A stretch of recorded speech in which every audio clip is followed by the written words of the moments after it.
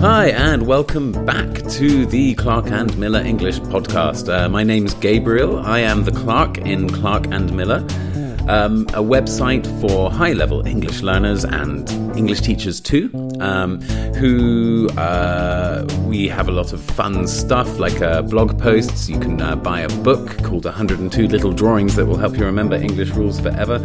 And by visiting our site and by listening to the podcast, you're exposing yourself to new and interesting and often very strange ways of looking at English in order to get a better understanding and ultimately in order to speak better English. But, we like to have fun on the way. And very often you'll see a giraffe on our website. That's just the way things roll.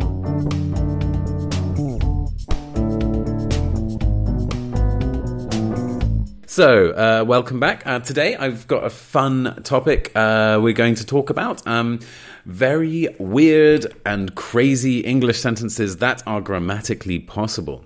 So, let's take a look at some of them, shall we? Today we're going to look at 3 unusual sentences that you can tell people at parties to impress them with your amazing English ninja English skills. So let's take a look at them one by one. I'm going to give you 3 sentences, and they'll probably not make much sense to you, but by the end of the podcast, you'll have a good understanding of why these sentences are possible. Let's go straight ahead. Number 1, the first sentence is: put a bigger space between giraffe and avocado. There we go. 5 ands all together in one sentence. How is that possible? We'll see later.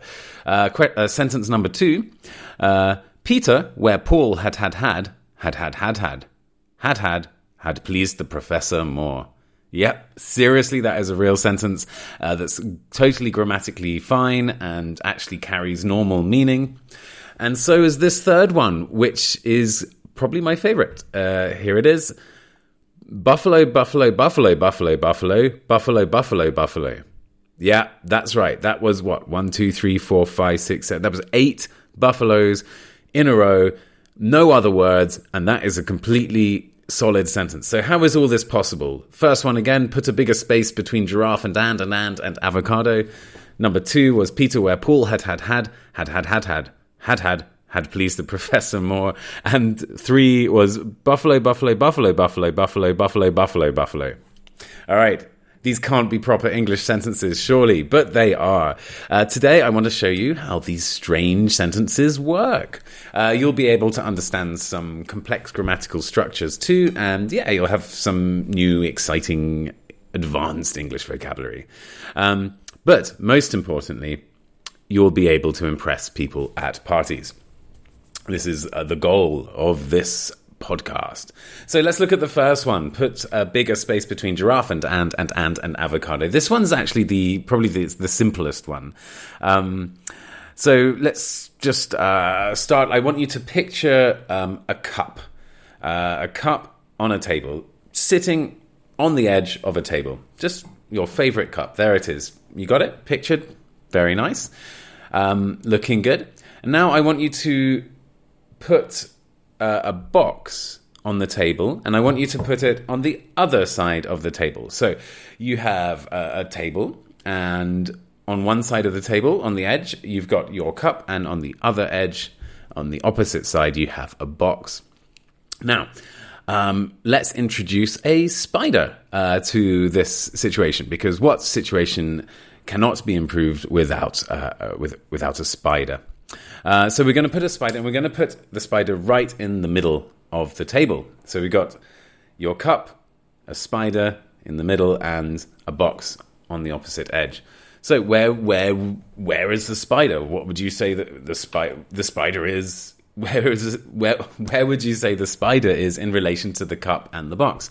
Well, simple, right? The spider is between the cup and the box. Right? That's fine. Okay, so far so good. Now, let's say that I don't want the spider near... Well, you don't want the spider near your lovely cup, and your lovely box. You want to keep the spider away from those objects. So what do you do? Of course, the only logical solution is to build some walls on the table and put up the walls between the spider and the cup, and another wall between the spider and the box. Right, so we can say that these walls are between the between the cup and the spider and the box. Okay, pay attention to that sentence one more time.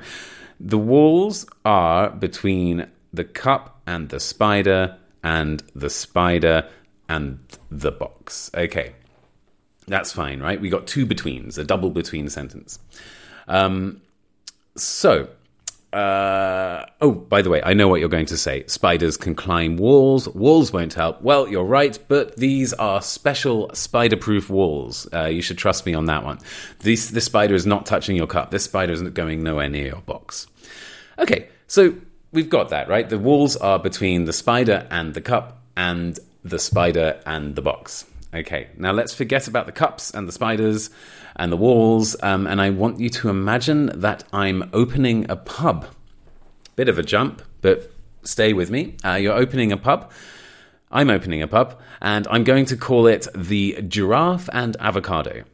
I like giraffes and I like avocados, so I'm going to call my pub the Giraffe and Avocado. Everyone knows that the most important part of a pub is the pub sign, right?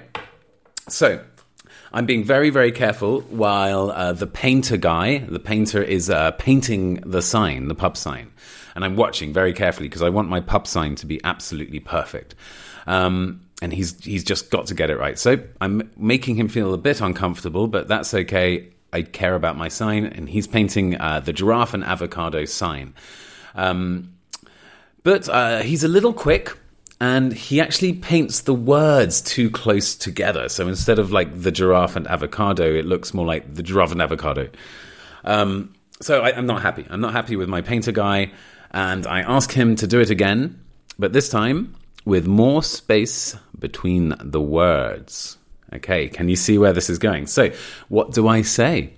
I want a bigger space between the word giraffe and the word and I want a bigger space between the word and the word avocado. So I asked my painter guy, can you leave a bigger space between giraffe and avocado? Right, you've got that. So it's basically the same sentence with the spider and the cup and the box, but instead of the spider, we got the word and instead of the cup and the box, we got giraffe and avocado. Put a bigger space between giraffe and avocado. Or a bigger space between the cup and the spider and the cube. Lots of ands. 5, in fact. A bigger space between giraffe and avocado. Right. Are you still with me? Did that mess with your brain? Did that fry your synapses in your head? Well, we got more. So stick with me. Here we go. Sentence number 2. Yeah, this one. Peter, where Paul had pleased the professor more. Okay, this one is going to need some real explaining, but that's okay. That's what I'm here for. After that, you're actually going to be able to seriously impress your friends. What's more, you're going to pick up some interesting advanced grammar features. So let's just start with that. I want you to picture 2 people, Seda and Marsha. Okay, Seda and Marsha. Today, they are taking a test. It's a geography test, and they come to question 7. Question 7, quite a tricky one, because question 7 is asking for the capital of Papua New Guinea. Okay, what is the capital of Papua New Guinea? And it's a multiple choice question. So you've got A, London, B, Paris, and C, Port Moresby. Or was it Moresby? Excuse me, Port Moresby. Okay, now, Seda isn't sure about the answer, and so she clicks Paris. Marsha is a bit more sure about the answer, and she clicks on Port Moresby. Guess who is correct? So we can say that, yes, Seda clicked on Paris, and Marsha clicked on selected Port Moresby for the same question. They were both at the same place in the test, question number 7, but they both chose different answers. So far, so good, right? So they both looked at the same situation and made a different decision. So here's the first bit of fun advanced grammar here. When we have this situation, comparing two different decisions for the same thing or the same point, we can use this formula. The formula is going to be a bit dry. It's a podcast. I'm going to say the formula, but then we'll look at examples straight away. So person A plus where plus person B plus person B's decision plus person A's decision. Okay, that just sounds like nonsense. So let's look at this. What does this mean? We got this where, like person A, where, person B, person B's decision, person A's decision. So that means we can say Seda, where Marsha chose Port Moresby, chose Paris. Okay, Seda, where Marsha chose Port Moresby, chose Paris. It's basically we're putting a big clause in the middle of a simple sentence. So the simple sentence is Seda chose Paris, and then we're inserting where Marsha chose Port Moresby. Seda, where Marsha chose Port Moresby, chose Paris. Okay, that's not too bad, right? Okay, there we are. So that's Seda and Marsha, but what about Peter and Paul? Well, Peter and Paul are also doing a test, but it's a different type of test. This is an English grammar test, which are probably not great ways of learning, but here we go. He's doing this test, and the test question is question number 1, the first one. And it is, when we arrived at the hostel, we ... dinner already. Okay, so actually that's quite fun. Can you figure out what the possible answer is? When we arrived at the hostel, we ... dinner already. The options are A, had, B, had, C, giraffe. When we arrived at the hostel, we had dinner already. When we arrived at the hostel, we had dinner already. When we arrived at the hostel, we giraffe dinner already. Which one is correct? Well, in this test, Peter wrote had, and Paul wrote had. Okay, you can see where this is going, right? So, yesterday evening, Peter and Paul's teacher was looking at the test answers. He wanted to know what answers Peter had written, or what answers Peter had, and what answers Paul had. Okay, so which answers Peter had written, or which answers Peter had, and which answers Paul had written, or which answers Paul had. So he checked them. Okay, here we go. So for the question about the hostel and the dinner, question 1, he saw that Peter had written had, or we can say he saw that Peter had, and that Paul had. Okay, so far so good. Let's bring this together. Okay, he also saw that Peter was right, so he was more pleased with Peter's answer. Okay, so let's look at Seda and Marsha's structure. Do you remember Seda, where Marsha had Port Moresby, Seda, where Marsha chose Port Moresby, chose Paris. Okay, now let's do that with Peter and Paul, except the verb isn't choose, the verb is have. It's in the past perfect, because we're talking about what happened before the teacher was reading the tests. Here we go. So Peter, where Paul had. Peter, where Paul had written had written had. Or Peter, where Paul had pleased the professor more. So we have this extra sentence at the end. You know, the the teacher was more pleased with had. So had pleased the teacher more. Peter, where Paul, had pleased the professor more. I never want to say the word had again now. Okay, let's move on. Okay, let's go for the third one. The third one is this buffalo sentence. Was it 8? 8 buffalo in one sentence and no other words. Buffalo, buffalo, buffalo, buffalo, buffalo, buffalo, buffalo, buffalo. Okay, so the first step here is to separate all these buffaloes. In this sentence, some of the buffaloes are nouns, some are places, and some are verbs. So let's look at each type of buffalo. The noun buffalo is an animal. It's a sort of weird cow. It lives in America. If you've seen those old like American Western films when people are in trains in the middle of the West, and you would see like herds of buffalo like in the sandy, deserty, beautiful West American countryside. I just realized I talk about America a lot on this podcast, don't I? Last time we were talking about Florida, and now we're in the West, where the buffalo are. By the way, the plural of buffalo is buffalo. You know, like fish. 1 fish, 2 fish, 3 fish. 1 buffalo, 2 buffalo, 3 buffalo. This is important, and you'll see why later. So that's the noun buffalo. There's also a city in the United States called Buffalo. I'm guessing it was named after the animal, buffalo. Finally, we also have a verb, buffalo.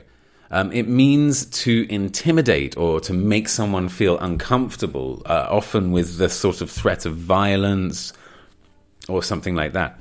Think about bullies. Bullies, buffalo people. Okay, but how do we get 8 of these buffaloes into one sentence without anything else? Okay, so let's say we have a group of buffalo, the animal. Where are they from? From the city of Buffalo, of course. So we can call these guys Buffalo. These buffalo are tough, hard guys. They're into motorcycling and talking about football and stuff like that. Tough buffalo. But Buffalo's a big town, and there is another group of buffalo in Buffalo. And this group of buffalo are less assertive, more shy, and prefer Harry Potter books and Radiohead. So you can only imagine what happens when these different buffalo meet each other. We got the first buffalo who are tough and into football, and we got the second buffalo who are kind of a bit more shy and into Radiohead. So what happens when they're together? Well, the first group of buffalo start intimidating, or they start buffaloing the second group of buffalo. This happens all the time. This isn't a one-off event, so we're using the present simple here. And we can say that buffalo. The subject, buffalo. Buffalo's from Buffalo. The verb, buffalo. And the object, buffalo. Again, buffalo from Buffalo. Buffalo. Okay, if that's a bit confusing, don't worry. I've got a nice little example that doesn't involve buffalo. Let's look at some snakes from Kansas. And they're much nicer than the buffalo because they don't buffalo or intimidate their friends or their other city mates. They kiss them. So we've got snakes from Kansas who kiss other snakes from Kansas. And we can say, Kansas snakes kiss Kansas snakes. So that's the same thing with buffalo. Kansas snakes kiss Kansas snakes. Buffalo. Okay, you with me? Good stuff. Okay, but that's only 5 buffalo, right? We need 3 more. Here we go. Strap yourself in for this part. Here we go. So to see this clearly, let's go back to our snake example. Here are some sentences that could make sense to you if we build them up one by one. And I want to look at it as a conversation. So there's a guy and a girl at a party, and they're just talking. They're having a nice conversation. And the guy says, Kansas snakes kiss Kansas snakes. And the girl's like, that's really interesting. And which Kansas snakes kiss Kansas snakes? And the guy says, the Kansas snakes that Kansas snakes kiss. They kiss Kansas snakes. And the girl's like, okay, I see. So Kansas snakes that Kansas snakes kiss also kiss Kansas snakes. And the guy says, yes. Okay, so Kansas snakes that Kansas snakes kiss also kiss Kansas snakes. Okay, so this basically means that the first group of snakes from Kansas kiss the second group of snakes from Kansas, and that second group also kiss other snakes from Kansas. Okay, so in the sentence, Kansas snakes that Kansas snakes kiss also kiss Kansas snakes, we don't need that and we don't need also. So we can just say Kansas snakes kiss Kansas snakes.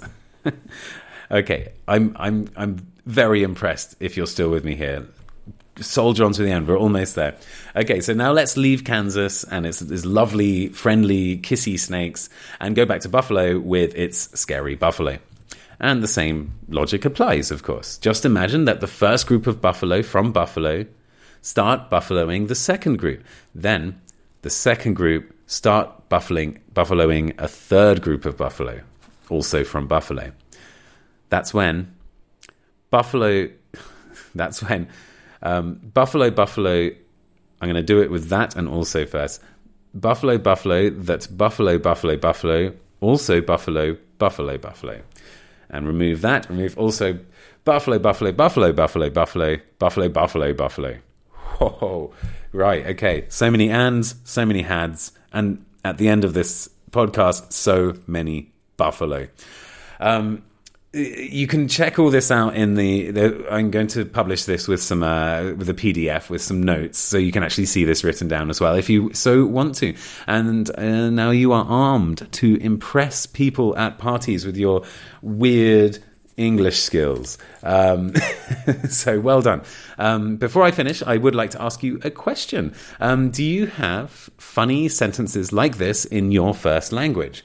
I remember when I was learning Turkish, I discovered a lot of them. In fact, it was a fun way to actually remember words by putting ridiculous things together that made sounded strange but made sense. I would come up with phrases like arch, which means open a hungry tree, or use uselnush, I've forgotten it. Use uselnush, use uselnush, Yuzen Yuzunden, which means because of 100 skinned swimming faces. Very useful phrase. But my favorite one is this one. Boomum umumumu. Boomum umumumu. Grammatically correct, it means, is this candle a public candle? Anyway, enough about the Turkish. I'd love to hear sentences like this in other languages. So if you know any others, even in English, but in your own language as well, could you send me an email? I'd love to hear them, and I will read them out on the next podcast. So the email address is gabriel@clarkandmiller.com. Very, very easy. My name at my website, gabriel@clarkandmiller.com. So thanks very much. If you enjoyed yourself today, do hit the subscribe button wherever you're listening. It just helps me out a lot. Also, you get notified every time I publish a new post. So thanks a lot for listening. This has been the Clark and Miller English podcast. I am Gabriel Clark, and have an awesome day, and see you next time.